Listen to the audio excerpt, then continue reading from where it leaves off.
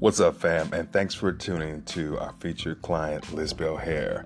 And this is 60 Seconds to Mastery.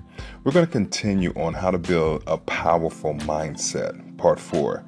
So we are at personal development. Personal development is the third category of goals.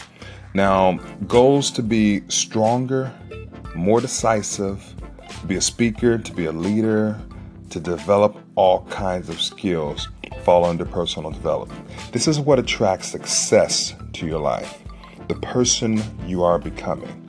So, to recap, the three categories of goals are you have economics, you have your list, and you have your personal development.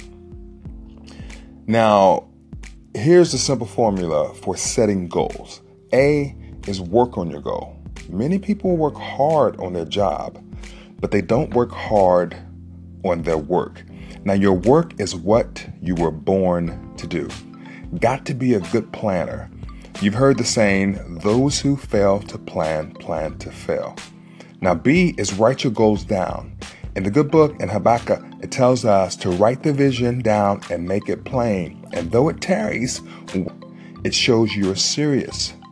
If you don't plan, then you really don't believe. That's all for now, folks.